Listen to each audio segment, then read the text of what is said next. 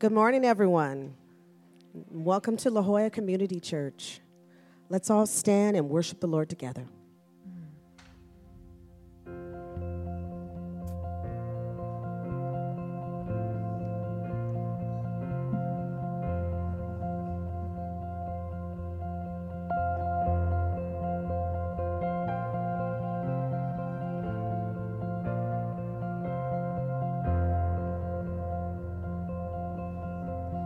Holy Spirit, guide my vision. Help me see the way you see. Always Jesus, ever Jesus. Christ in all as Christ in me. Holy Spirit, guide my speaking. Words of grace and truth abound. Let my lips be filled with stories of the mercies that I found. You're the light, you're my path, you're the shepherd of my soul. All I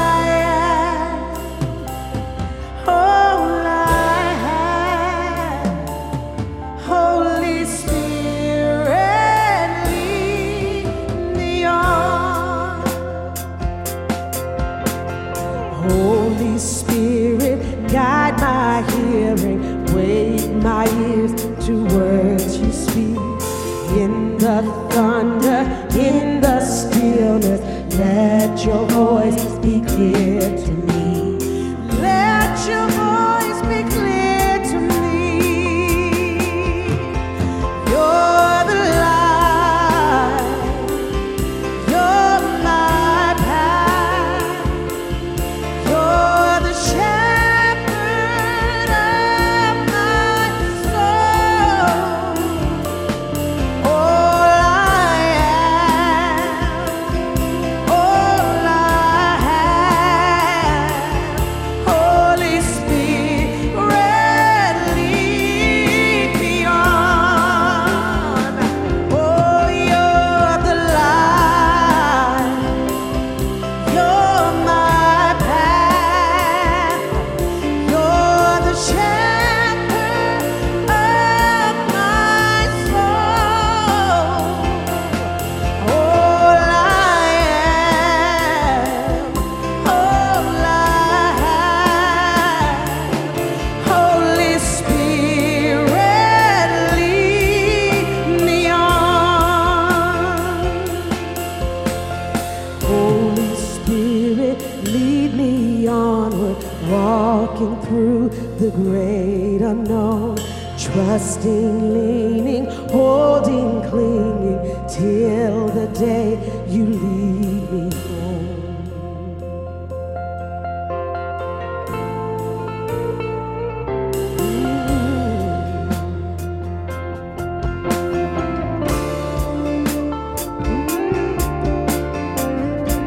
Holy Spirit, open up our eyes.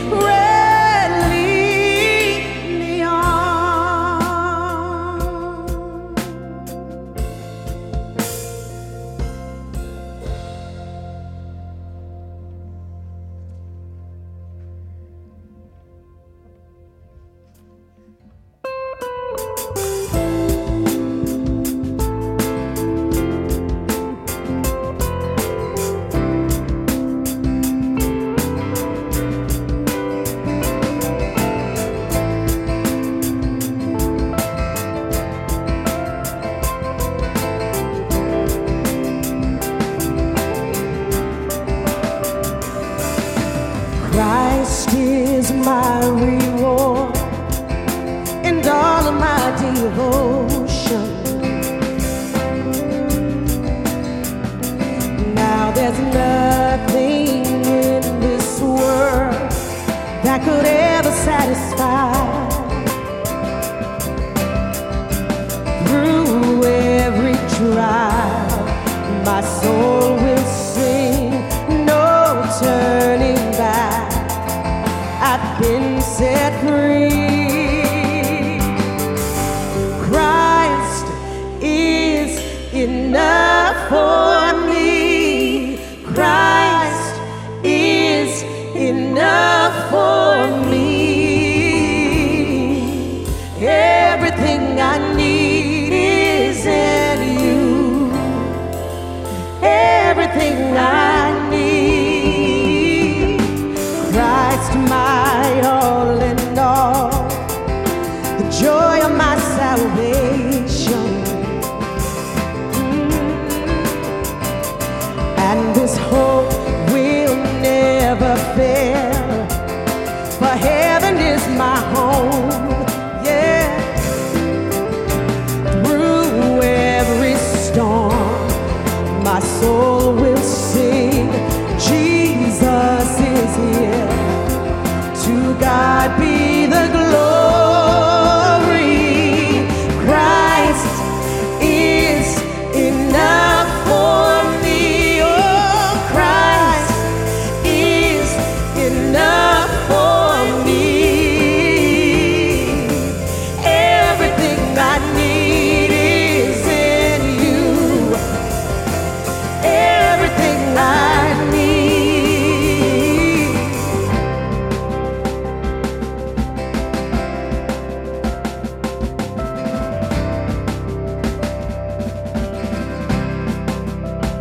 I have decided to follow Jesus. No turning back. No turning back. I have decided to follow Jesus. No turning back. No turning back. The cross before me, the world behind me. No turning back. No turning back. The cross before me, the world behind me. No turning back. No turning back. Oh, Christ is enough for me. Yeah, Christ is enough for me. Everything I need is in you. Yeah, everything I need. Christ is enough for me. Oh, Christ is enough for me. Everything I need is in you. Everything I need.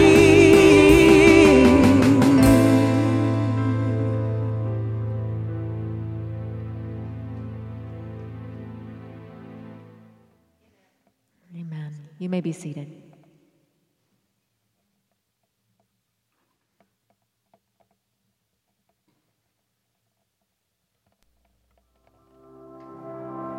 Welcome to La Jolla Community Church.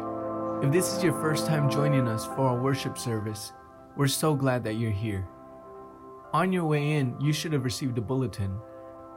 On there, you will find our Connect card. If you are looking to get connected with the church, we encourage you to fill out that Connect card so we can get to know you.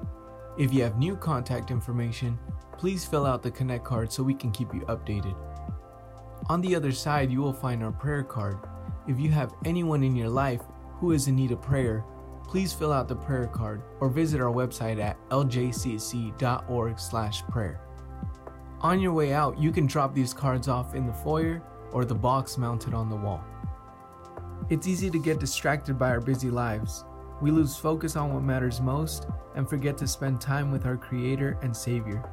Let's reconnect with the Lord. We invite you and your family to join us Wednesdays at 6:30 p.m.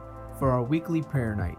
Gather with us as we take time to refocus our lives on God and refresh our spirits in His presence.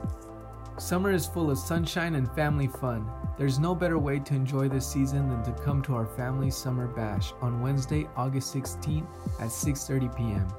There will be fun summer activities for all ages, including family games, water games, and crafts. A main course for dinner will be provided, but please bring a side dish or dessert to share. We hope you'll join in on the fun. And don't forget to bring your own chair or blanket to sit on. Hi, my name is Hiroko Wilson. I have been a member at LJCC for over 13 years and have been helping the Bannister Family House as part of the UCSD Faculty and Staff Christian Fellowship for the past 2 years. The Bannister Family House was started by Ralph Bannister when his wife and daughter were treated at UCSD Hospital, and he witnessed many families sleeping in the hallway and waiting rooms while their loved ones were going through complex medical procedures. Families are able to stay weeks or often months at one of two family houses here in San Diego, one in Hillcrest, one in La Jolla. On Sunday, August 20, we will be partnering with the La Jolla Family House by assembling and donating 50 to 60 welcome bags. Those welcome bags are given to guests at the time of check-in, and each bag is filled with various items are useful for families who have to spend many days away from their homes in hospital rooms and waiting rooms. If you'd like to donate some of the items that will be included in the welcome bags, please bring a cup of noodle or granola bar or packet of a Kleenex tissue. Please come and help us support on Sunday, August 20 after service to help assemble these welcome bags.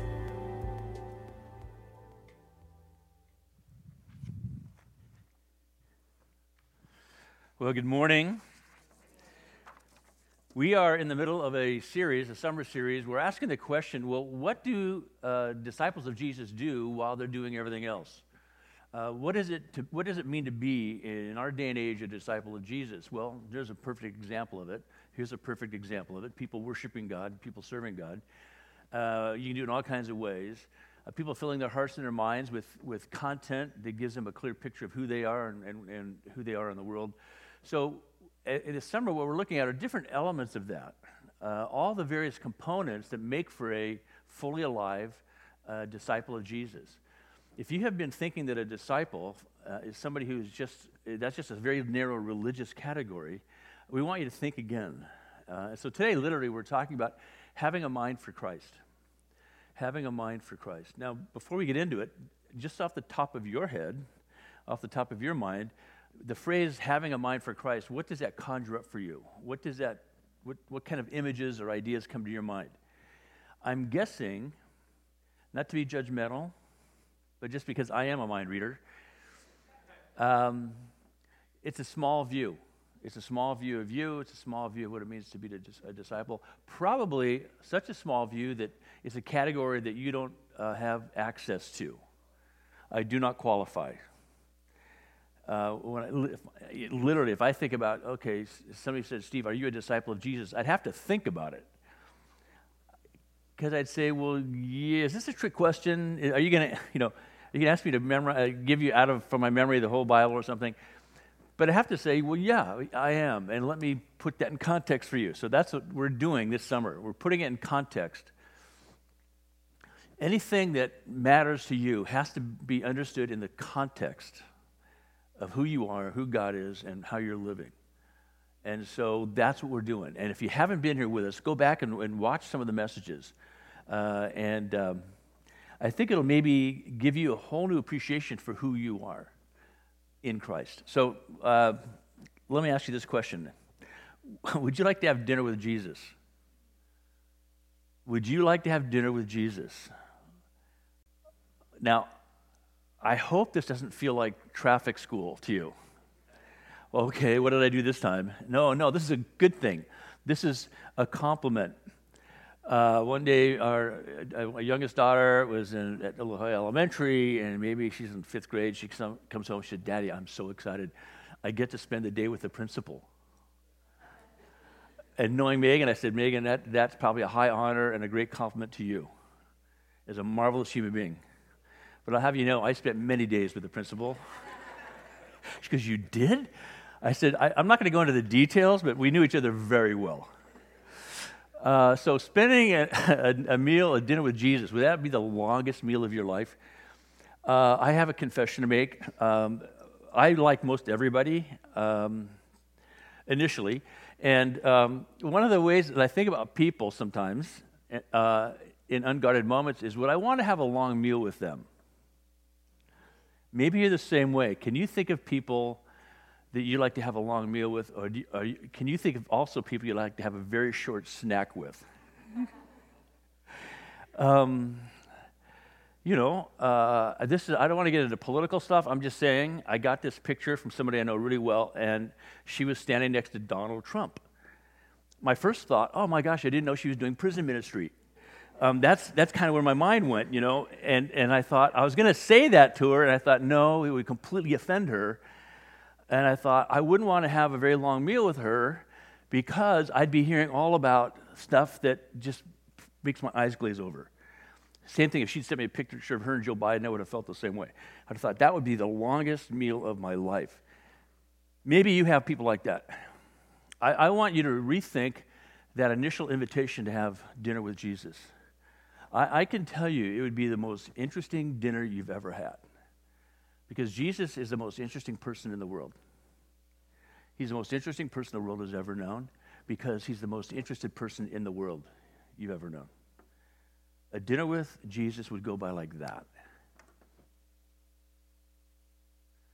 How would you make small talk with Jesus? So, where were you born? I know where you were born. I know all the details. 2 chapters, Luke and Matthew cover it pretty well. So what have you been? What would you say? What's it like to be Jesus? How did you get to be Jesus? One time, again with the same daughter, with Megan, we were in London, and we're in Westminster, is where the government is, and we're down below looking at all the basement of Parliament and all the crazy stories that happen there. In the middle of it, Megan turns, and she's about 10, to this guy, Lord Craythorne. He says, "Well, Lord Craythorne, how did you become Lord Craythorne?" And he was like, I was born that way. My father was Lord Craythorne, so I'm Lord Craythorne. And for a 10-year-old, it's like, oh, well, whatever. That's not much. So if you said to Jesus, what was it like growing up? Do you have any father issues? I mean, you couldn't have a normal conversation in many ways. But what you want to say is, as you're the Lord, having done what you've done, what are you seeing? I could go on like this forever, and I would like to think that we could actually have a dinner with Jesus. I'd like to think you could spend a day with Jesus in the normal way we think of spending a day with a friend. I think it'd be the most interesting thing. I know some people who just got from this world tour, 8 months traveling around the whole world. Can you imagine doing a world tour with Jesus? Seeing the Mideast through Jesus' eyes? Seeing Northern Ireland through Jesus' eyes, seeing the Ukraine and Russia through Jesus' eyes. Russia was a country that got their language from missionaries coming from Greece. Can you imagine seeing your family through Jesus' eyes, you and your life through Jesus' eyes? Having a mind for Christ is simply knowing God and being known by God, who makes you wise for living. After that dinner, you would say, not only have I just been with the smartest, wisest person I've ever met, I felt like the smartest, wisest I've ever felt. More categories of people. I hate to divide people into categories, but it is so convenient. There are those people from whom you leave their presence and you think they were the smartest person I've ever been with. And that's really a wonderful experience. The most powerful experience is when you leave them and say, I never felt more scintillating, more alive. I've never felt more on it. We laughed, we talked. It was so easy. I have never felt smarter. This is what happens as we develop a mind for Christ. We don't know everything, but we know the essential things that make everything else knowable. So the big first idea of the morning is having a mind for Christ is knowing God, being known by God, and growing wise in life. It's a disciplined developmental process, right? That sounds clinical. But think about anything in life. It's a disciplined developmental process. When you're through learning, you're through. When you've been married 20 years, you're just getting warmed up. When you've been married 40 years, you're learning a little bit. When you've been doing whatever you do, just when you go to retire, for example, from what you've been doing, you think, I've never been at a higher place in my game. I'd like to keep doing it, but I realize it's time to transition out. This is the nature of anything that's very powerful in our lives. It's a disciplined developmental process of our intellect, morality, relationships, capacities. In the case of this relationship with the living God, it gives us a mind for God, a mind for Christ. It's the worldview, the way of seeing the world that God cultivates in us as we open our minds to Him and as we explore His creation. This is meant for everybody. This is not some, incredible theological intellect with massive amounts of degrees and credentials. It's for everybody. Everybody who starts thinking about God is a budding theologian. I love the way Paul says it to the Philippians. He writes in Philippians 4:8, brothers and sisters, whatever is true, whatever is noble, whatever is right, whatever is pure, whatever is lovely, whatever is admirable, if anything is excellent or praiseworthy, think about such things. Now you notice he didn't say in the Bible. Whatever is true in the Bible, whatever is noble in the Bible, whatever, he didn't qualify it by saying in the Bible or at church or in your life group. He said, just generally, do this. Why? Because everything belongs to Him. God uses everything in His creation to form us, to open our minds to who He is and who we are, to see the possibilities of life. It's a worldview. The Germans have this long, fancy, like they do for everything, a long, fancy word that if it got caught in your throat, you'd have to go to ER, But it's the word Weltanschauung, a worldview. A life-shaping view of the world. If you have the wrong worldview, you have the wrong view of you, right? You have a constrictive world. You have a world that's diminishing you. But God gives us a worldview that expands our insights and our understanding. We start to see everything what it really is when He shines His light on it. And so there's no place where He's not allowed. He gets full access to everywhere. All knowledge is under Him. And He's a critique of what counts as real knowledge and not real knowledge. So Paul speaking on behalf of God says, brothers and sisters, whatever is true, noble, right, pure, lovely, admirable, excellent, or praiseworthy, think about such things. Yeah, but what if I wander from my faith? No, you don't understand. As you think about such things, you will embrace your faith. All these pathways of thinking and using your mind lead you to God. Because none of them make sense but for God. You come back from an incredible dive somewhere on the island of Truk, let's say, out in the middle of nowhere, and you say, I had my mind blown with stuff I'd never even seen pictures of. What was your first response?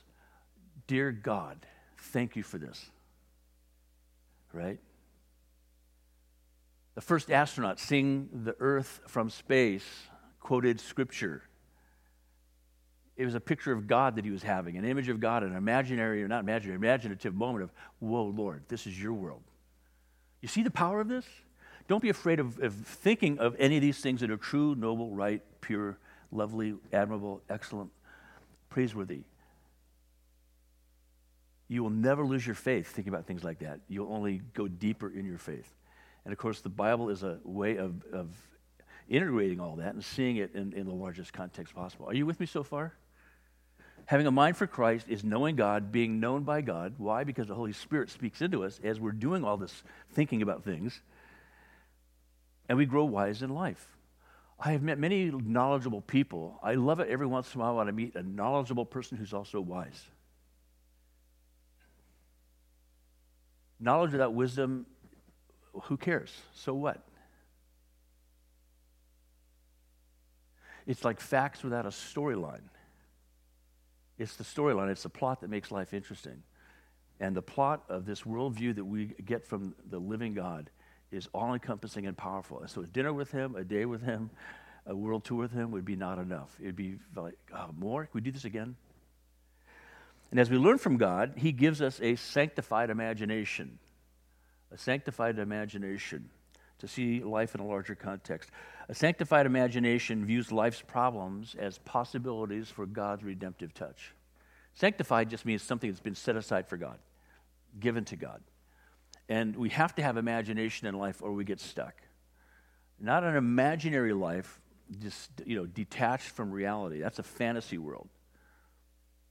There's medications for that. There's institutions that will support you as you work through the problems that come with that. Living in an imaginary world is not a good thing. But an imaginative world gives you Pixar.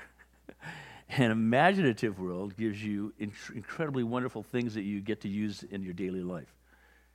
A sanctified imagination says, Lord, I see a big problem here, but I realize that this is where your redemptive touch can make a big difference. Somebody has said it's, small God, big problems, big God, small problems. It's not talking ourselves out of what's real. A sanctified imagination says, Lord, in the midst of this otherwise impossible situation, what do you want to do? How do you want to meet me in the midst of this situation? What do you want me to learn in the midst of this situation? So a mind for Christ roots us in God's creative plans and purposes. We get again, to be witnesses and participants in God's plans and purposes. Why? Because he reveals them to us in his word. And he says, wherever you go, as you think about all those things that are right, true, good, lovely, understand the implications of you being in me, embracing these things. What would you do with them? What could happen in them? So it's how we road test reality. What I just said is a perfect paradigm for a scientist. Let me read it to you. Think about it as a practicing, functioning scientist. A sanctified imagination views life's problems as possibilities for God's redemptive touch. A mind for Christ roots us in God's creative plans and purposes. That's how we road test reality. I've only ever met one Nobel laureate, and it was a fantastic half-hour conversation. Probably, literally one of the most interesting people you could meet. But his motivation was all about a prize. It was all about, and this isn't just me judging him. This is him talking about himself. This is what drove me. This is what pushed me. And his big challenge was, I wanted to make a significant discovery before Jonas Salk did. And so when he and his lab buddy mapped out the double helix, it was a ta-da, phenomenal moment. I get a Nobel Prize. I beat Jonah. And the funny thing was, when I was talking to him, I was sitting at the Salk Institute, where he was the head, which meant he was working for Jonas Salk. I was thinking about that. You're thinking, I won't say it. I'm just thankful and lucky to be sitting here having a conversation with him. But I thought, a roadmap to reality would take us to God. Would this fellow, who is phenomenal, and may he rest in peace, that's as good as it was going to get for him. By his own admission, there is no need for a God. I have everything I need. I have the corner office at the Salk Institute. I have a Nobel Prize. I will forever be famous for the double helix. And I thought, wow, that's like the preface to the rest of the book. And the sanctified imagination allows us not just to see prizes or products or profit, performance, go with all those words you think of. It's about understanding that I am known and can know the living God. And so Jesus came to restore that relationship that God created us for. He reigns and he will return. We're made in the image of God. We're redeemed by his love, his mercy, his grace, and his kindness. I love the way Paul writes to the Ephesians, the most significant economic and cultural center of its day in what is modern-day Turkey. He says, because of his great love for us, God, who is rich in mercy, made us alive with Christ, even when we were dead in transgressions. Even when we yearned for something else, we were dead in our transgressions. We were powerless to do anything about the fact that that sin and death defines us. And Paul says, it's by grace, God's grace, his gift, you've been saved. And God raised us up with Christ and seated us with him in the heavenly realms in Christ Jesus. What? No, but I haven't really left home yet, No, but that's the imaginative, sanctified imagination, is that God has raised us up to a whole new context.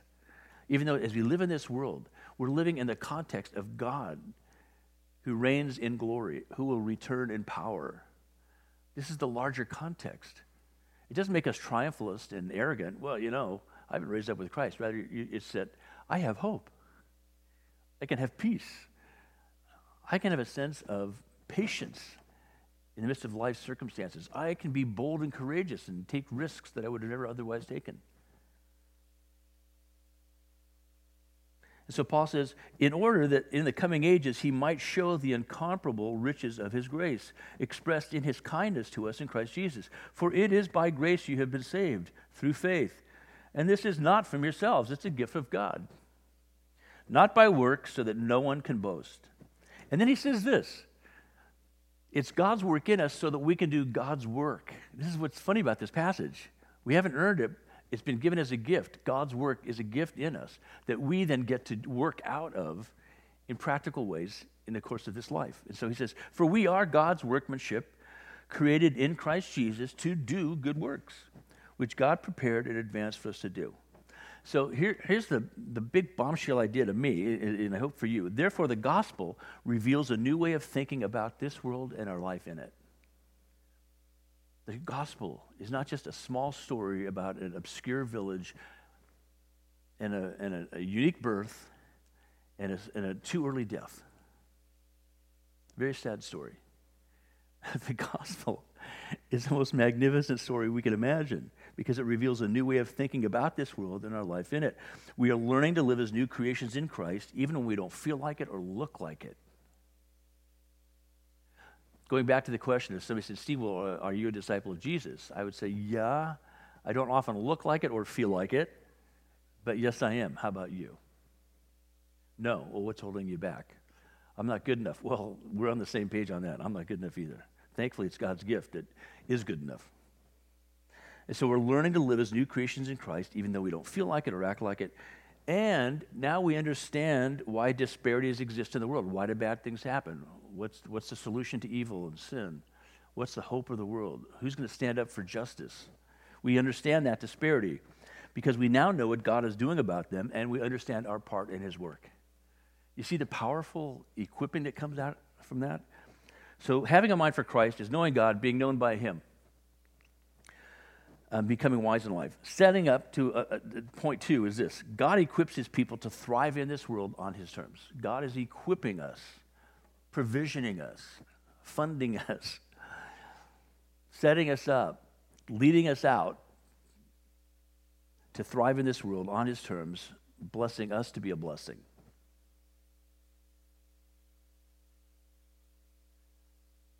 Again, to the Ephesians, Paul says it this way. So Christ himself gave the apostles, the prophets, the evangelists, the pastors and teachers to equip his people for works of service, so that the body of Christ may be built up until we all reach unity in the faith and in the knowledge of the Son of God and become mature, fully developed, attaining to the whole measure of the fullness of Christ.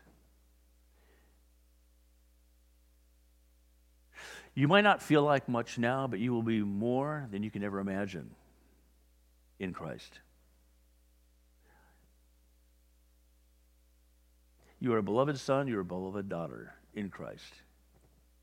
Nothing you do will add to that love or detract from that love. Everything you do or don't do will contribute to your experience of it for sure.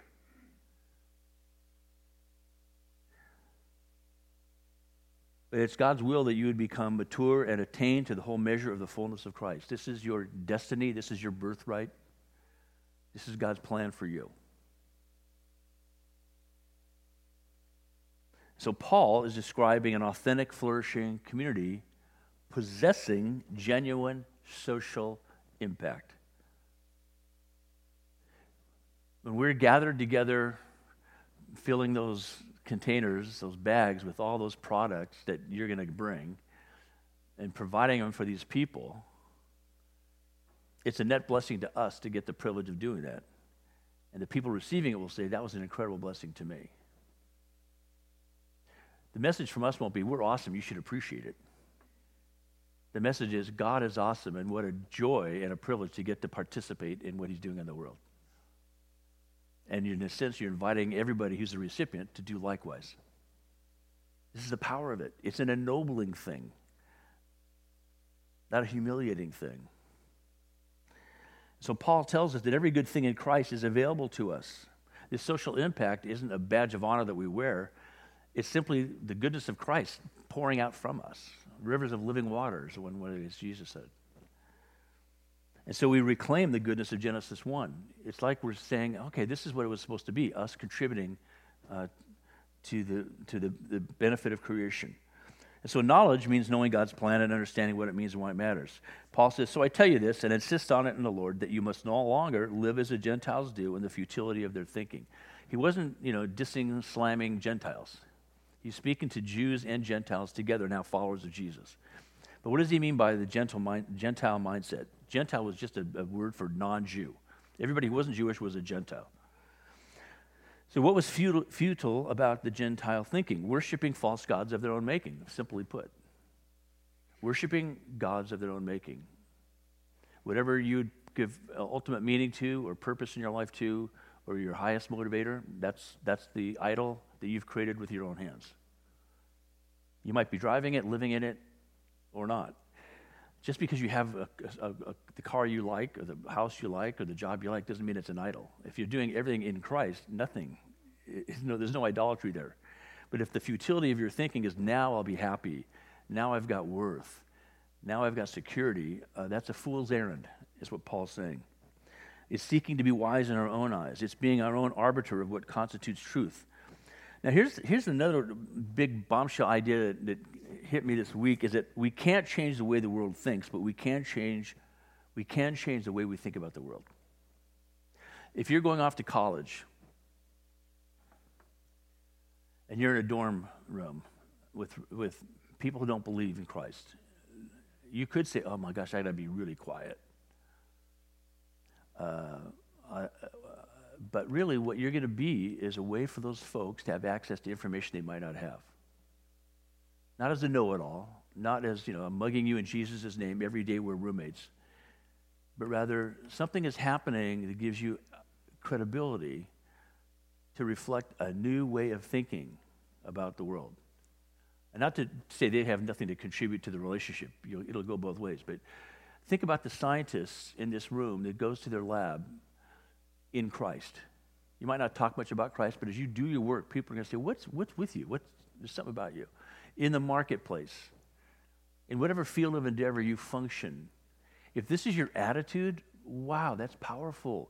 You can't change the way the world thinks necessarily, but you can change the way you think about the world. And how do we think about the world? Everybody needs Jesus, because everybody was made by Jesus. All things were created through him. All things are being redeemed through him. You get to say yes or no to him. No is a bleak future. Yes is life in all its fullness. That's the power that is in each person's hands. Wouldn't it be great if you don't spend all your time trying to change the way the world thinks, but you simply think about the world differently? That's going to open up so many conversations and divine appointments for people to say, I just never thought that way. I've never met anybody who actually I like to believe what you believe, or that I respected that believes like you believe. So we all have a unique sphere of influence that allows us to bless people in Jesus' name. And having a mind for Christ leads us to develop a genuine interest in people and in their needs. Jesus is the most interesting person in the world. Why? He's the most interested person in the world. You can be the most interesting person. How? An upgrade, a makeover of your personality? No, just being you and being interested in people gives you access to people. Not in some exploitive, manipulative way, but just in a genuine way to say, hey, I'm paying attention to see what you need, what matters to you. Do you realize how rare that is these days? Of course you do. That anybody really cares about you? Everybody wants to market something to you, for sure. We live in a world of ad blockers. Why would you want to block an ad? All those people are trying to do is bless you. Of course they are. Yeah, sure they are. Wow. Paul says to the Philippians it this way: think like Jesus, having his mindset in common. Do nothing out of selfish ambition or vain conceit. Rather, in humility, value others above yourselves, not looking to your own interests, but each of you to the interests of others. He's saying emulate Christ. This might be a shock to you, but I'm going to say it, scandalous. Social media has become antisocial. It's competitive, it's comparative, and toxic. Who do you trust? Who can you trust?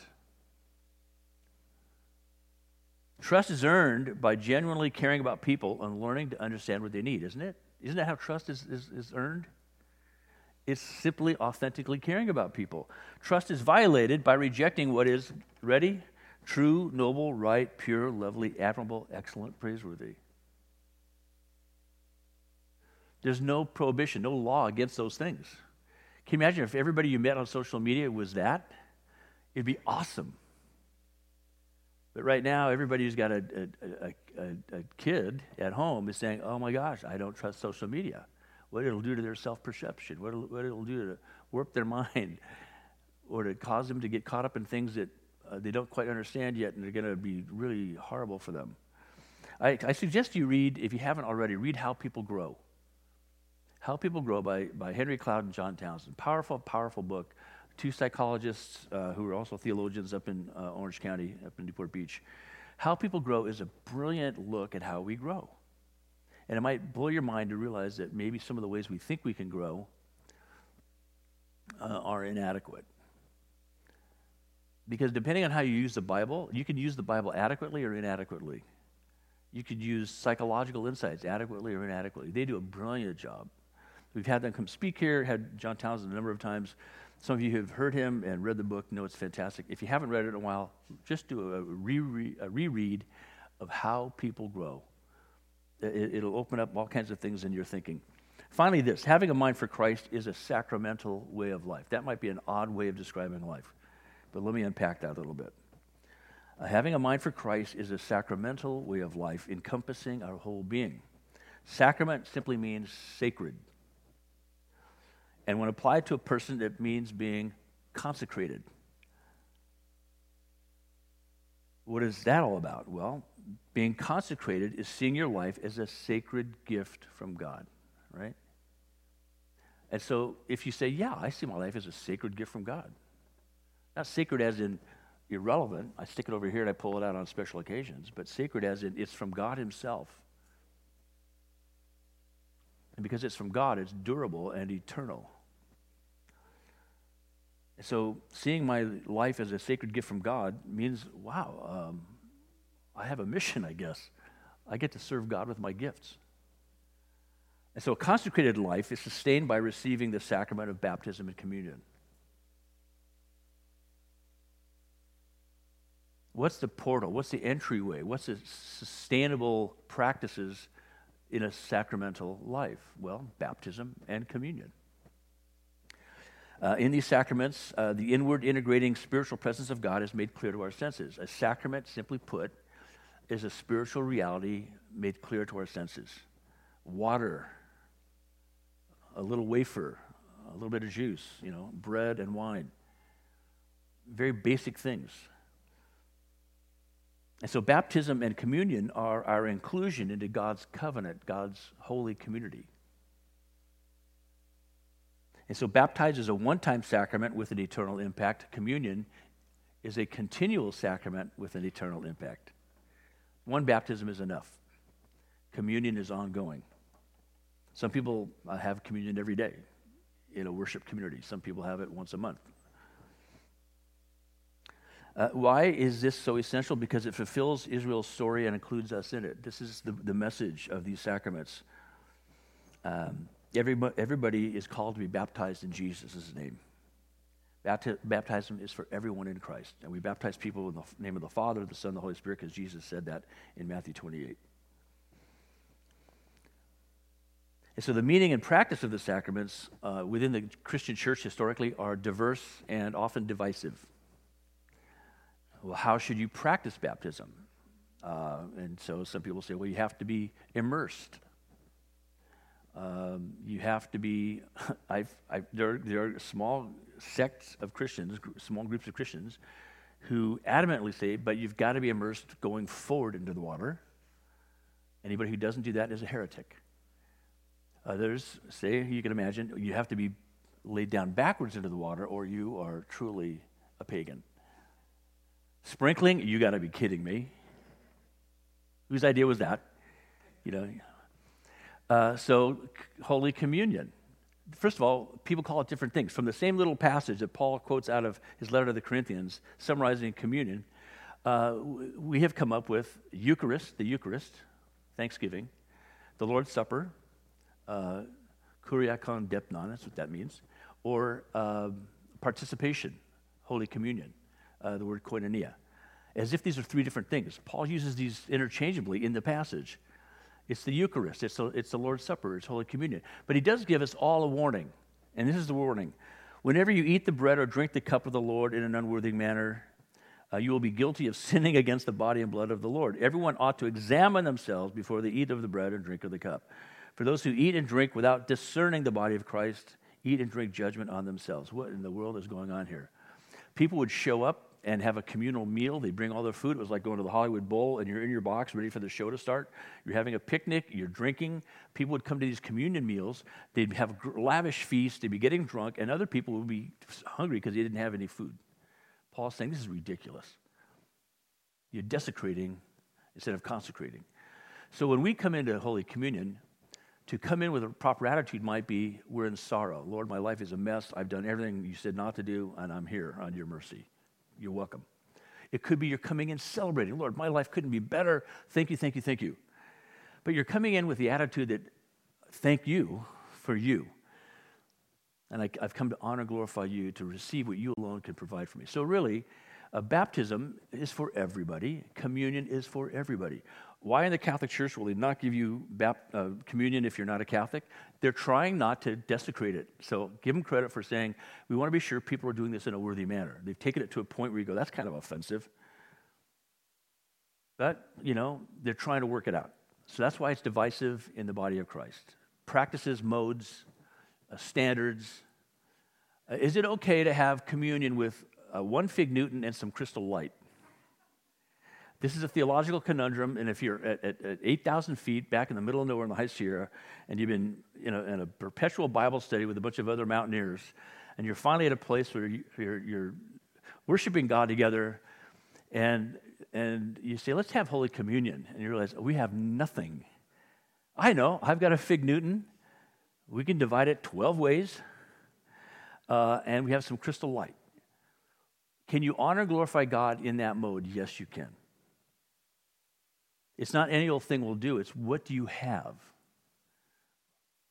Why do you think we sprinkle instead of dunk? It's what works. We've had junior high kids providing communion. Why do that? Well, because they're followers of Jesus presenting a holy meal. It works. Today we're going to celebrate Holy Communion, and we're baptizing Sophie Rose Delcamp. Wherever she is. There she is. Sophie Rose will be up in a moment. And we're going to commission Emily Delcamp and Evan Wilson. I think, is Evan here yet? Is he here today? So you'll hear more about that in a moment. But right now, I'm asking you to examine your heart, discern Christ in communion, simply by being present in his presence. Come up here in the back and receive Holy Communion. Jesus said it this way, this is my body given for you. Do this in remembrance of me. And he broke the bread, unleavened bread. The communion meal comes out of the Passover Jesus first did at the last Passover with his disciples. He instituted what we call the Lord's Supper, Holy Communion, and the Eucharist. In the same manner, Jesus took the cup, and having blessed it, said, this cup is the new covenant in my blood. Do this in remembrance of me. So, Lord Jesus, we've come into your presence to practice these sacraments, Holy Communion and baptism, and even to practice an ordination of sorts, a commissioning. Lord, we thank you and praise you that we can live a sacramental life because we see life as a sacred gift from you.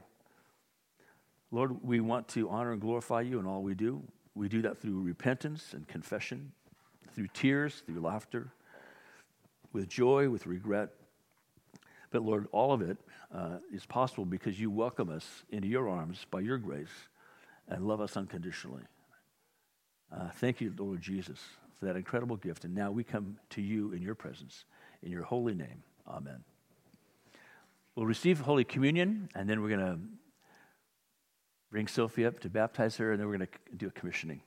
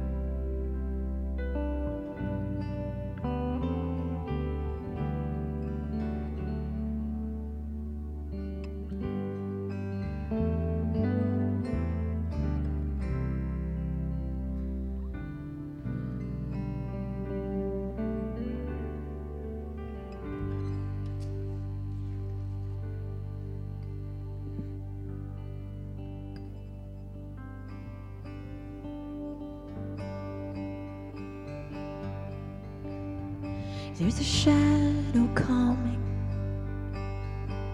as the sky goes black. It's a stubborn rain on a Nebraska plain. There's a farmer standing on a thirsty ground. He holds his breath. This is life or death. It's only water. It washes over me like a single river stone. It changes everything, but has no power on its own. It's only water. There's a winding canyon where a mountain stood, miles of earth and clay carried far away. But there's something holy These cathedral walls, they took a lot of years and a lot of tears. It's only water,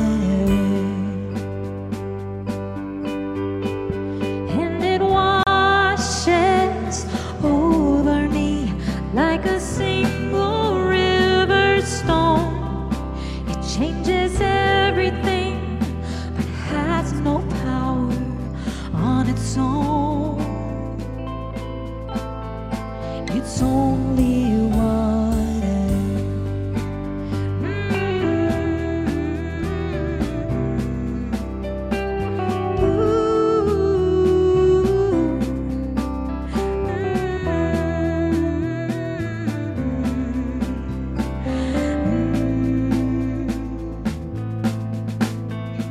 There once was a wedding.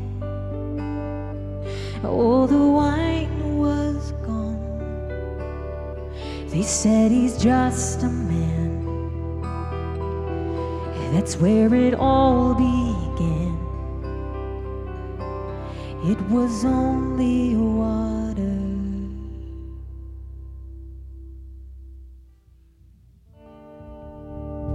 And it washes over me like a single river stone. It changes everything, but has no power on its own. And it washes over me like a single river stone. It changes everything, but has no power on its own. On its own, it's only water.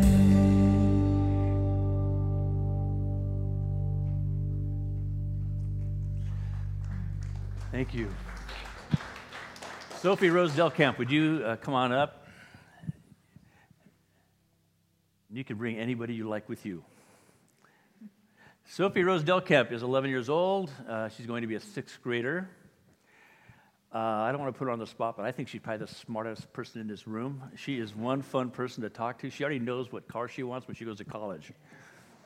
And she knows the second car she wants after she gets the first car. So she has thought a lot of things through. She's the youngest of two siblings. And so she's one of those kids who knows what the time is in her life. And this is the time that you want to be baptized. So let me ask you this. Do you trust in Jesus Christ as your Lord and Savior? Yes. Do you trust in Him alone for salvation? Yes. And do you want to be His disciple, show His love, know His word, use your gift to serve others in His name? Yes. And so what brings you here to be baptized? I want to join Jesus' family and be a disciple of him. Great. Okay, thank you. Well, baptism means that we are proclaiming our belief in Christ. We're part of God's covenant, and we're part of this holy community. It means, in a way that we can't quite understand, symbolically but also substantively, we're dying to us and being raised up with Christ. It's only water, but it changes everything. And this is what the power of God does in a sacramental life. We understand as never before that life is a sacred gift, and in this baptism, we are united in Christ in a way that transforms us. And in Holy Communion, we're sustained in that ongoing, powerful presence of Jesus in us and around us, working in us and working through us. So, thank you for the faithfulness of you and you, Suzette and Scott and Emily, the world's greatest big sister, for all your support, for Sam and Mary Delcamp, fantastic grandparents who have supported this family, and as the patriarch, you have been faithful in your ministry and your mission to love them well. So here we are, invited into this intimate family moment, but we're the family of God, so that makes sense, right? I want to ask you, will you encourage this young woman and this family as she lives into this commitment of baptism, and as she continues to grow in her faith? If so, say, we will. Okay, pretty good, huh? You got a team behind you. So, Lord Jesus,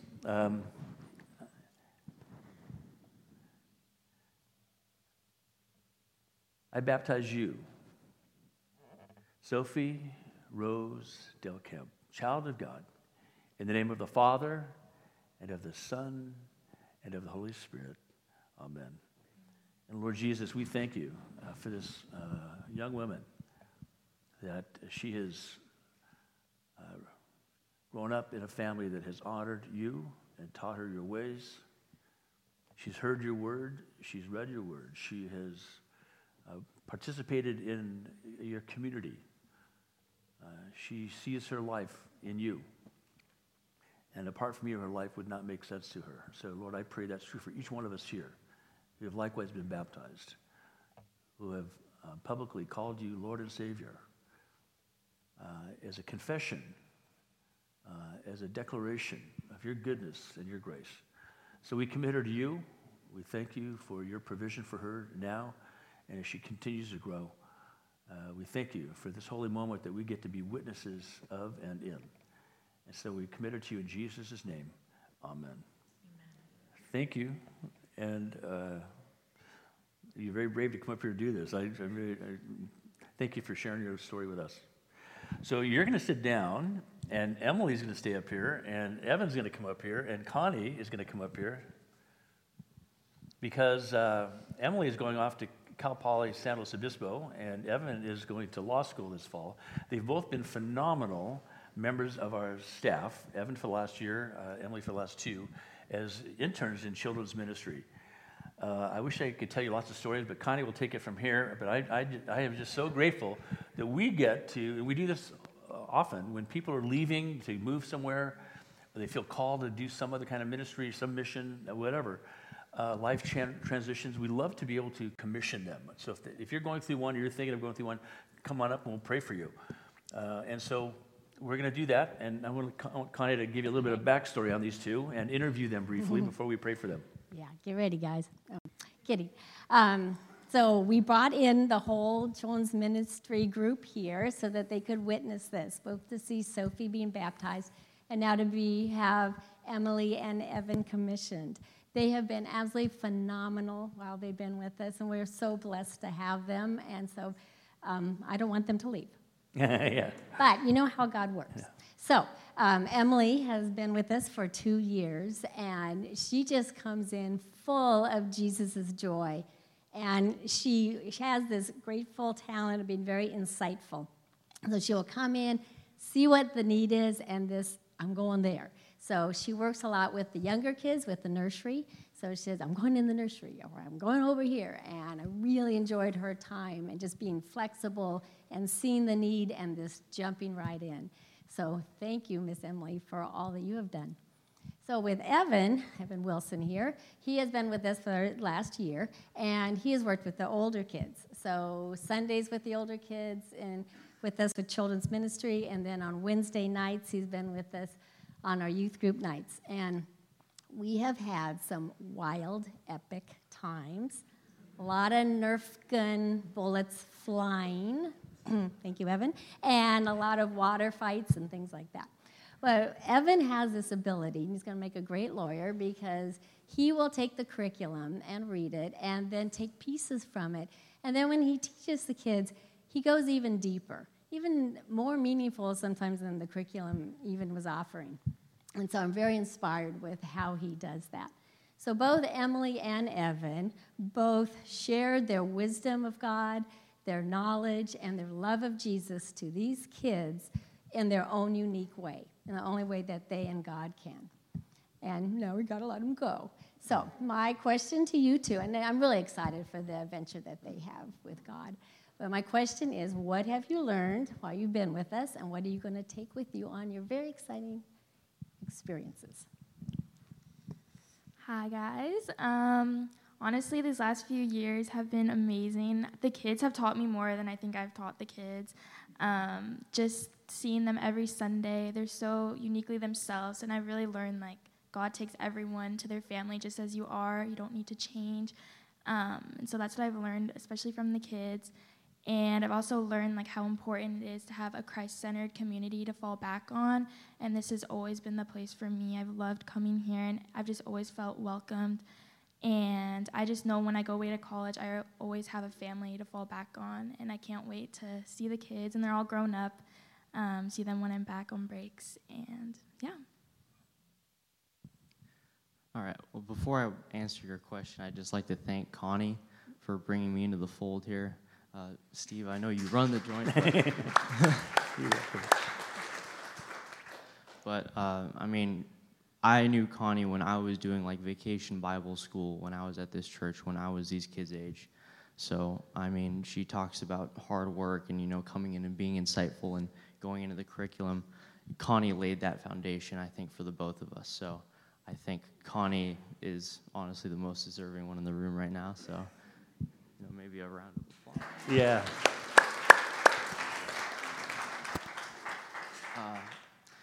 Yeah, so I'd say what I've learned is, you know, the true value of, you know, the people who are there to guide us in times of transition. You know, I've had this opportunity to experience being that for these kids.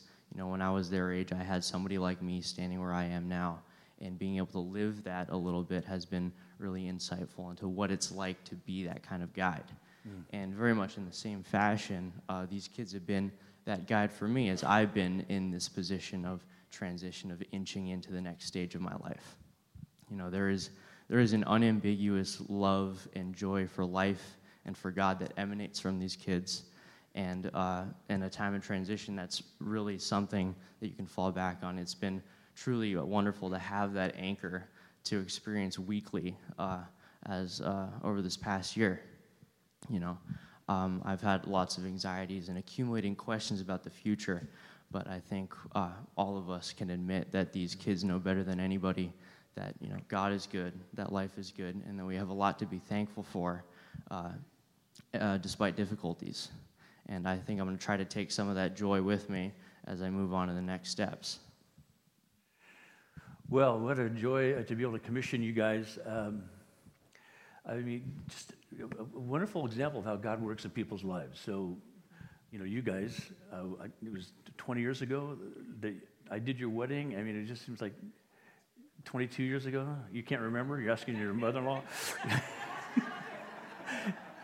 So I met you when you were an infant, and so seeing you raise these kids to know Christ, what a gift that is. Evan, I met Evan in third grade. I met his dad, my mom. You saw his mom up on the video today. I met his dad a couple years later. Evan had gone to an overnight, his first time spending a night away from home, something that they'd done in children's ministry. And so he comes home saying, "Dad, I want to go to church. I want to know more about Jesus." And I don't know what Dad was thinking in his head, but he said, "Oh, sure, that's a very good idea." And so John hid. Have you ever seen John Wilson? He looks like an NFL linebacker. And so I ran into him one day, a couple years later. I said, "Hey, I'm Steve." He goes, "I know. I've been avoiding you for 2 years." I mean, how could you avoid me so big? Because I have my ways, you know. And so Evan was the way that his mom and dad came to know Christ. So God works in wonderful ways, from the parent side to the kid side. All of it is part of this wonderful gift to us. If God is speaking to you and you have been holding back, today maybe is the day you say, "Okay, Lord, I open my heart and my mind to you. I want to begin a relationship with you." Maybe you've known him growing up in a family where you heard about him or you went to camp as a kid, and it's been a long time, and you think, "Well, I'm kind of disqualified now." No, you're home. Come back and just simply recommit yourself to him today. If you're struggling in your faith and you feel like, "Wow, I hope they don't have the struggles I have." Whoa. It's the struggles we have where God shows us how powerful he is and how much we're loved.